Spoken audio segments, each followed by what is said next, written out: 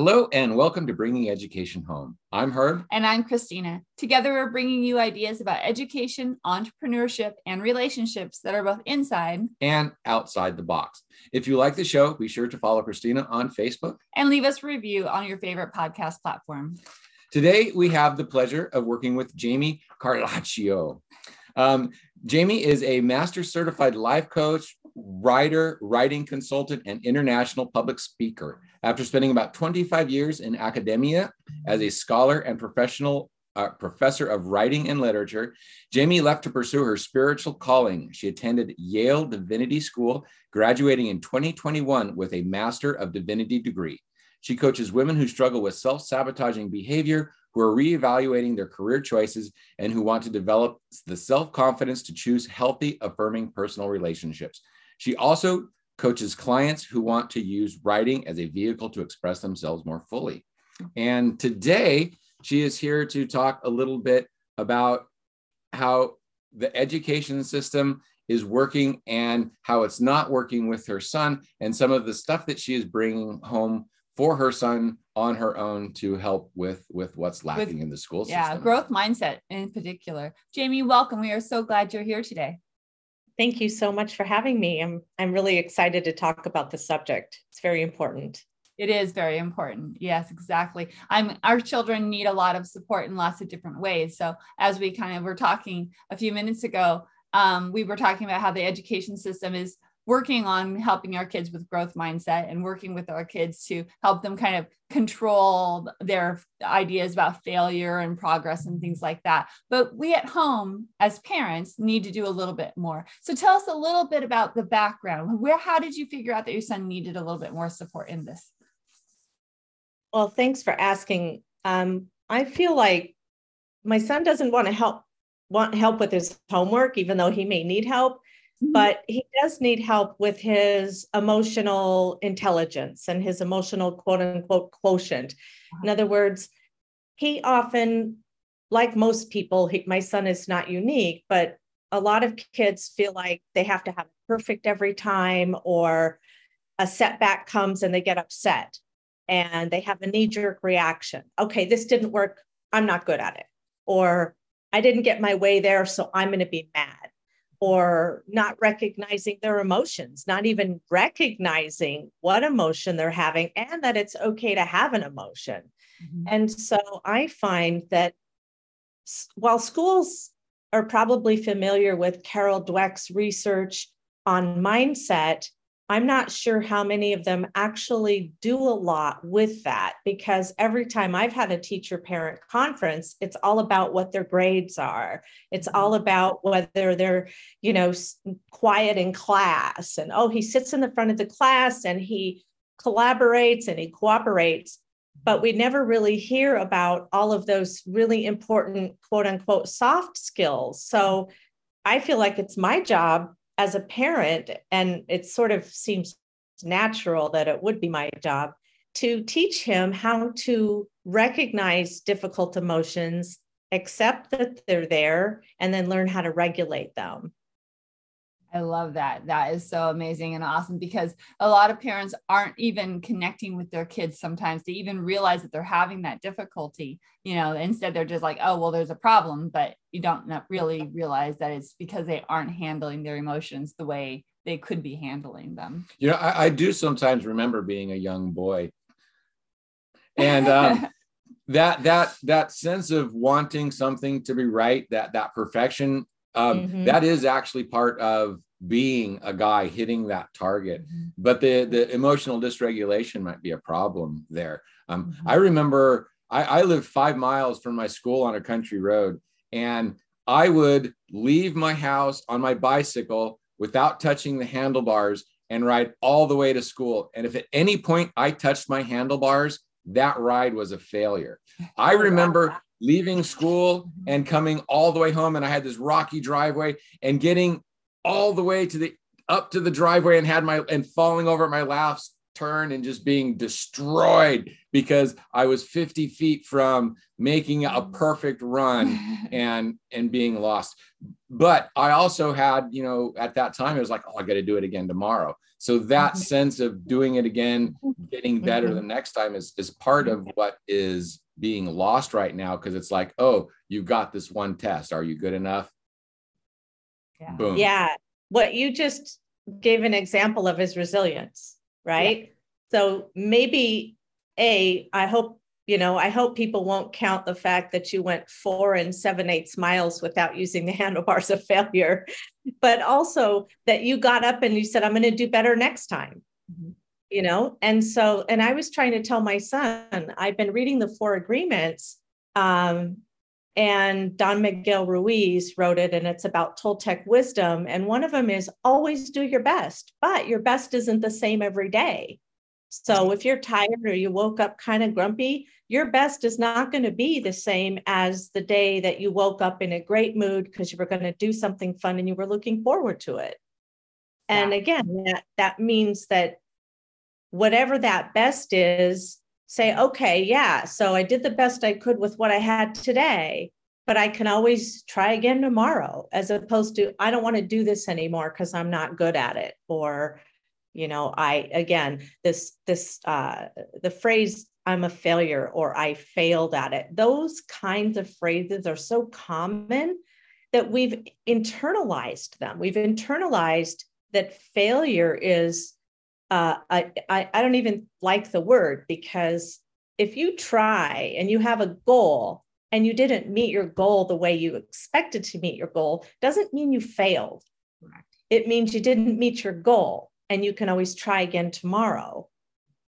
And so I think with a failure mindset, that completely negates the growth mindset, of course. Oh, very well said. Exactly. Yeah. Being a teacher in a classroom, I was working with 7 and 8 year olds, my second graders and stuff. And so the key word that really helped them a lot was the word yet.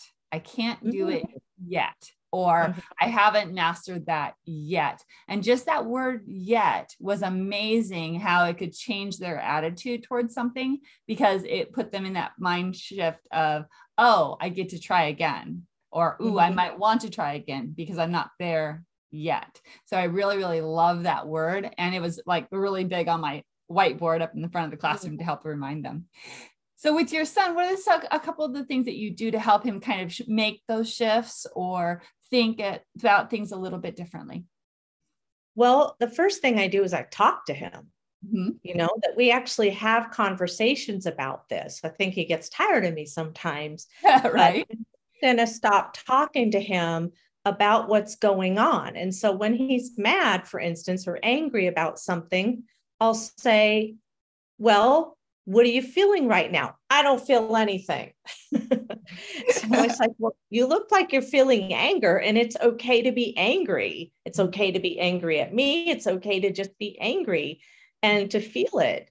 And so I try to give him permission to have the emotions and to recognize them and to know they're not going to last forever. And so that's what emotional intelligence is. And that's how we learn to regulate our emotions. When we have knee-jerk responses to everything, and I am guilty of it as anybody, having knee-jerk responses to stuff, if I'm triggered about something, and my son is the same way, then he isn't able to emotionally regulate. And then we have a conversation about what happened. So honestly, the teaching comes in open communication. That sounds like a revelation, but it's probably what should be happening in the first place, which then leads me to say, we all need help developing better communication skills. Exactly. I can see that in so many students and families, because the expectation is there, but it has never been like clearly expressed, or it has never been clearly demonstrated at times. So it does say in your bio the whole life coach part. So when you're doing this, does your kid ever go, Mom, quit coaching me? Like, that's your job. Don't do that to me. Does that come up at all? A little bit, yeah. He knows exactly what I do and how long it took me to get to that place. And he also knows I was an educator for many, many years, and I still feel like I am an educator. Absolutely. But yeah, he does, but on some level, so it's kind of a double-edged thing. He kind of knows, oh gosh, here she goes again. but the other side is, yeah, my mom knows something about this. She's learned about it. She has the background for it. Exactly. Yeah. And so I do try to impart things to him that I learn. And I also try to help him know that I'm not perfect and I need to learn them too. Because if he thinks I have it all down, he's always going to compare himself to me. Mm-hmm. Right. And, we want to model good behavior, but we don't necessarily want to expect our children to have some kind of ideal perfection in achieving it, whatever that means. Yeah. And a lot of the learning comes from them watching you and how you handle your quote unquote failures, the things that we don't like, how you handle your disappointments or how you feel not meeting your goal. So it's really super important that they're watching and learning and listening. And then if you can talk about it, it helps bring that full circle. Yeah. And one thing I wanted to mention, and this ties into, again, what your podcast is about, and that is learning and how schools have a very specific way of talking about learning. And it's about quantifiable measures, A, B, C, D. And so when we always think in the mindset of, I got an A, I got a B, I got a C, I got a D, we're not really cultivating the whole person. All we're saying is you didn't do well on math. And I'll be the first to admit that when my son has a grade that shouldn't be there because I know how intelligent he is, I'll say that's not acceptable. But the reason the grade is there, and I tell him, I said, it's not because you can't do it. It's because you didn't feel like doing it. And so I also try to help decouple his intelligence with the effort. Well, part of the issue we're having with schools right now is they're not teaching children how to learn. They're teaching children how to take a test. So yes. The classroom setting isn't, oh, this is how to learn about stuff. I'm not teaching you something to get you excited to learn more. I am teaching you stuff so that you know how to answer stuff on a page. And so the purpose of doing stuff is to reach an end goal. And the purpose of learning is to grow your life and to become a better person, not to pass a test and get out of school. So part of the problem with our school system is they're looking at life at an 18-year level instead of an education being a lifelong process. And so what you're doing is you are supplementing what the schools are missing by trying to bring the love of learning and the understanding of learning back to your kid. Right. And the idea of we're always learning. We're never not learning. And as soon as we stop learning, I think we're just not growing. It's like a tree. If the tree doesn't keep budding and, shedding leaves and then coming back again, it's a dead tree. And so, trying to instill the idea. In fact, I feel like I didn't learn that until college. It was college that taught me how to learn. And yes, there's a lot of regurgitation involved, but for whatever reason, I figured out early on that regurgitation was never, ever going to be my strong point. I don't like math. If you make me regurgitate something, I won't pass the test. But if you teach me how to learn math, I will ace it.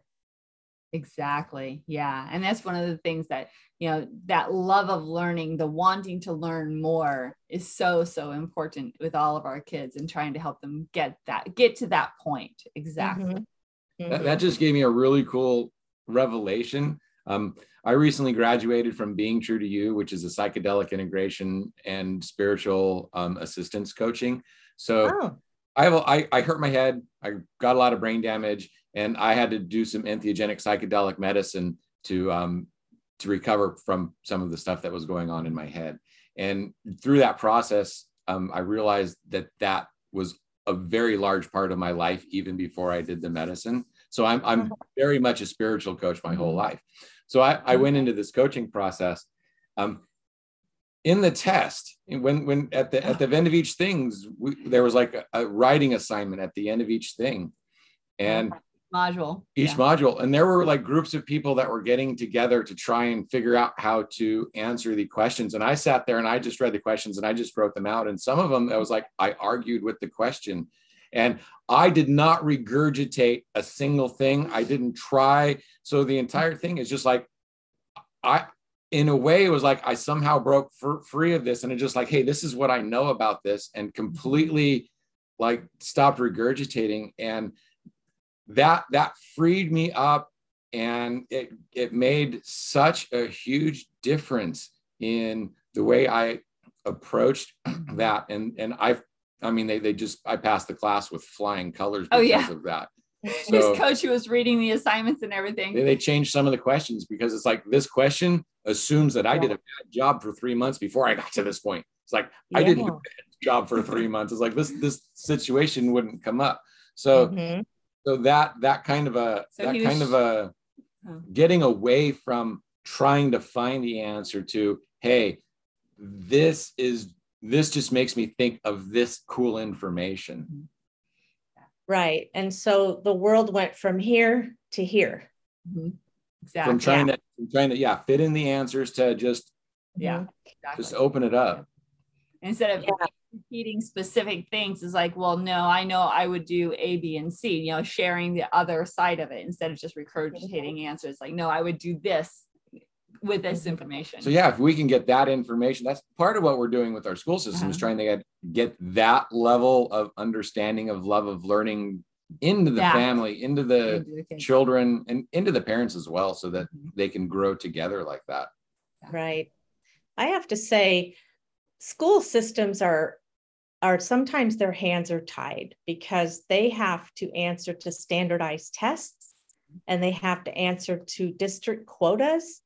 And with the No Child Left Behind Act and Race to the Top, everything had to be quantified. How many students were at this level for their writing? How many were at this level for math? And so schools were judged on how well students did or didn't do on tests. And then they were either given funding, or funding was taken away, or the school was completely closed down. So teachers would have to figure out how to teach to the test.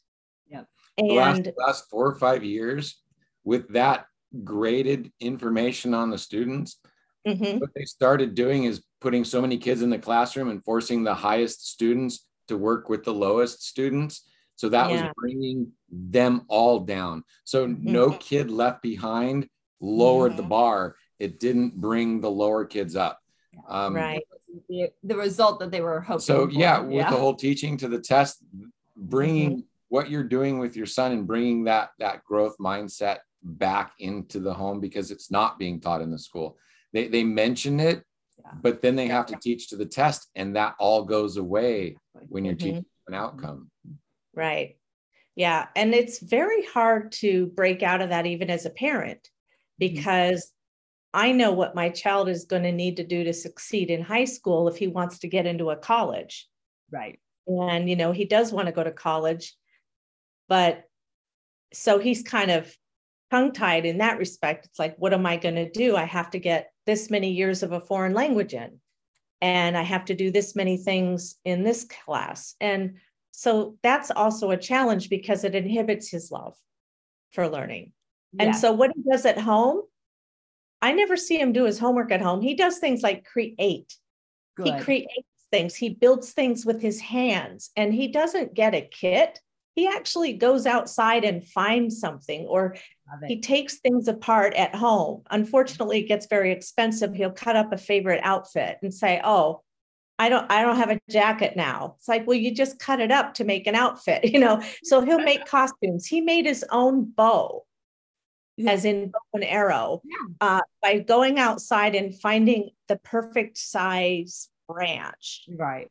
And whittling it down. So he has the ability to do these really beautiful, creative things that he can't do in school. Correct. And so I'm constantly saying, this is awesome. See how much you can do. You are so creative.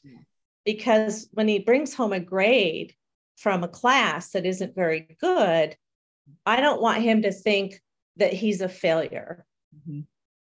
I love that. Yeah, that's so important because students really need that other outlet, or they need that space where they're feeling more comfortable and wanting to create and wanting to learn and wanting to grow. And, part of our discussion is how can schools move away from some of that testing stuff into some of that creative stuff again. And, people are trying, but unfortunately in the public school system, I don't think it's going to happen because they have too much of an uphill battle. Yeah. What's coming out of academia from the high coming down doesn't necessarily have the kids' best interest. They're talking about stuff that really could be true, could not be true, but from old people's point of view, they're talking about stuff that's just not true. And there's no reason for that to be done there when they should be teaching children how to balance a checkbook, how to change a tire, how to live life, how to be a person, be successful when they're out of school. And so all they're doing is they're putting kids in this huge trauma-filled, unsupervised environment with untrained people who get to run wild, the kids. And it's like that whole situation right now is so weird, and it's so propagandized, and it's so, this is just what we do, that people can't see outside of that anymore. And so even when they know it's like, this is letting our children down, they still can't seem to grasp how to take that themselves and move forward with it. So what kind of advice do you have? Because there's so many, what you're doing right now is vastly more and important than what so many parents are doing, because they just don't know. How do you get started? So I think you have to find a happy medium. You do have to play the game with the grades, because unfortunately that's going to get you possibly into college if that's where you want to go. I think one thing, at least some of the parents of my son's friends are doing, is one kid's going to a trade school. He doesn't want to go to a regular college. So why bother with high school where he's not happy? So he's in a trade school because that's what he wants to do. Another one of my son's friends is going to a school where he can be an oceanographer. And so he's going to a school where he gets to study ocean life. Well, he's on Long Island Sound, so it's just the sound for now. But the point is, if we can offer students other outlets for their creativity, that will help probably establish a growth mindset. And the other thing is, grades are not a measure of your success. And if we could burn that into everybody's brain, we would be successful. What matters is resilience. What matters is perseverance. What matters is a can-do attitude. So it's always getting back up after you missed the mark. It's also having empathy and compassion for yourself as well as for others. We need to get schools that teach people how to be human again. Yeah, I love that. Yeah. So how can we do that? Do you think that we can make those changes in the public education system? Or do you think that we need to start, like we are, parents, creating new things outside of the education system and creating new environments and find out what works? Or do you think that we can actually make a difference in the school system? Well, it starts at home, like you've already been saying. But to be honest, Parent-Teacher Association, right? The Parent-Teacher Association has some power.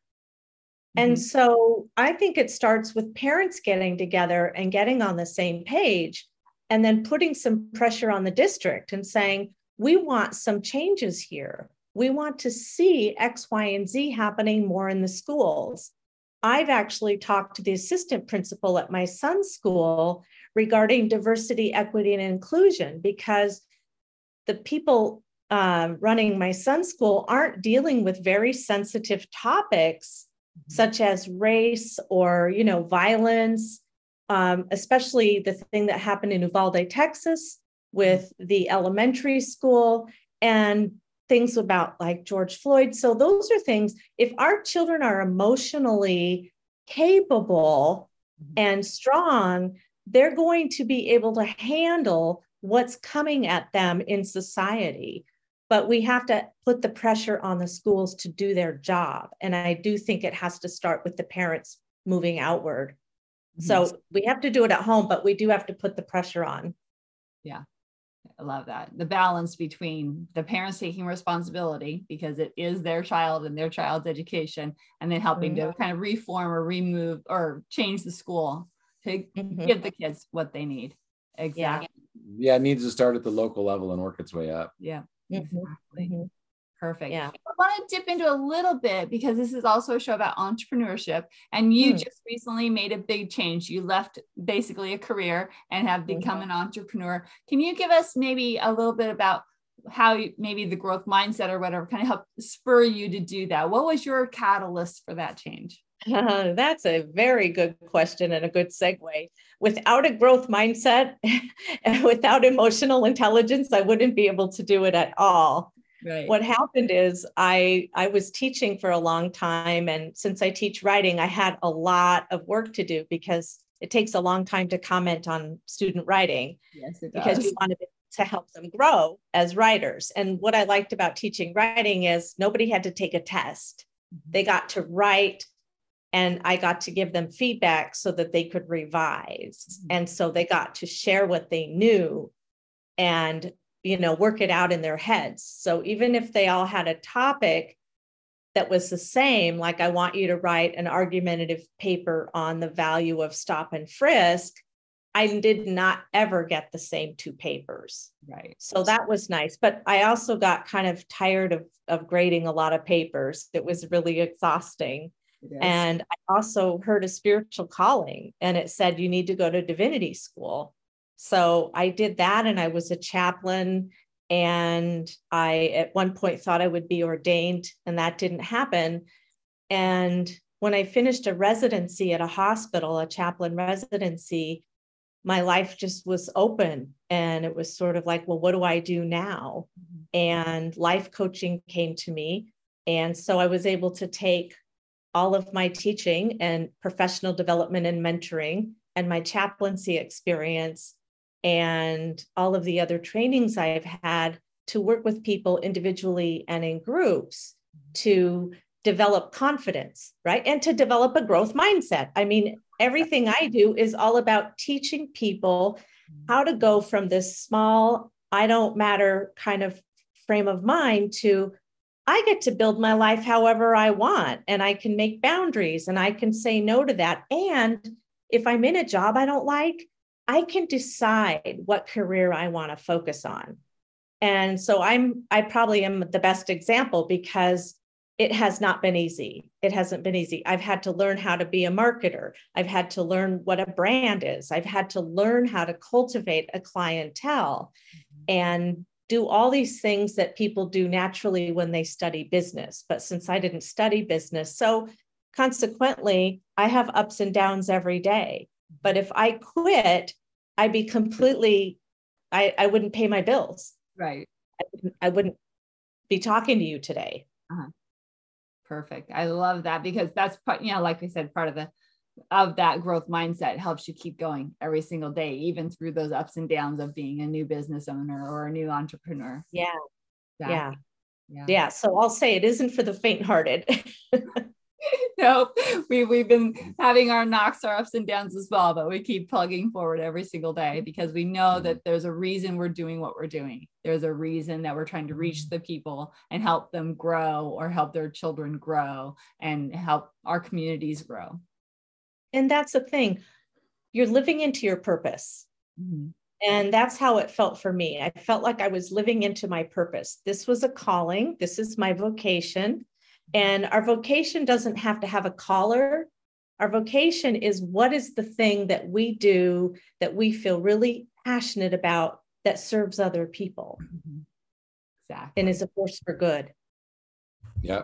So when I hurt my head, it wasn't a one-time thing. It was a series. It was my whole life, man. I've played this instrument incredibly hard, and I have hurt every aspect of my head, every quadrant, every part of my brain I have damaged. Got pretty beautiful pictures, and the more pretty they are, the more devastating it actually is. So, wow. a lot of my emotional intelligence has been broken. I've lost my emotional control circuitry. So there's a lot of times where it's like, if I get mad, it's like, I don't stay mad for like 10 minutes or 10 breaths. I can stay mad for 2 or 3 days because the stuff that turns it off doesn't necessarily work. So all of these emotional techniques and stuff that I've learned through my life, it's like, they are just like barely holding me together right now. And I can't possibly imagine what it would be like had I not actually been working on this for so long. So, right. It feels really weird going back as far as I have, because it really took me back a long way. And that growth mindset does help me keep going, because I know I can get better, but at the same time, going back as far as I have is really, really hurt in ways. So, and I forgot where I was going with this, but the challenges of starting a business and all of the stuff that you're learning, and it's like doing it, then it's the example that our kids need, because they need to be able to see that you can persevere, you can build your resilience, you can have that growth mindset.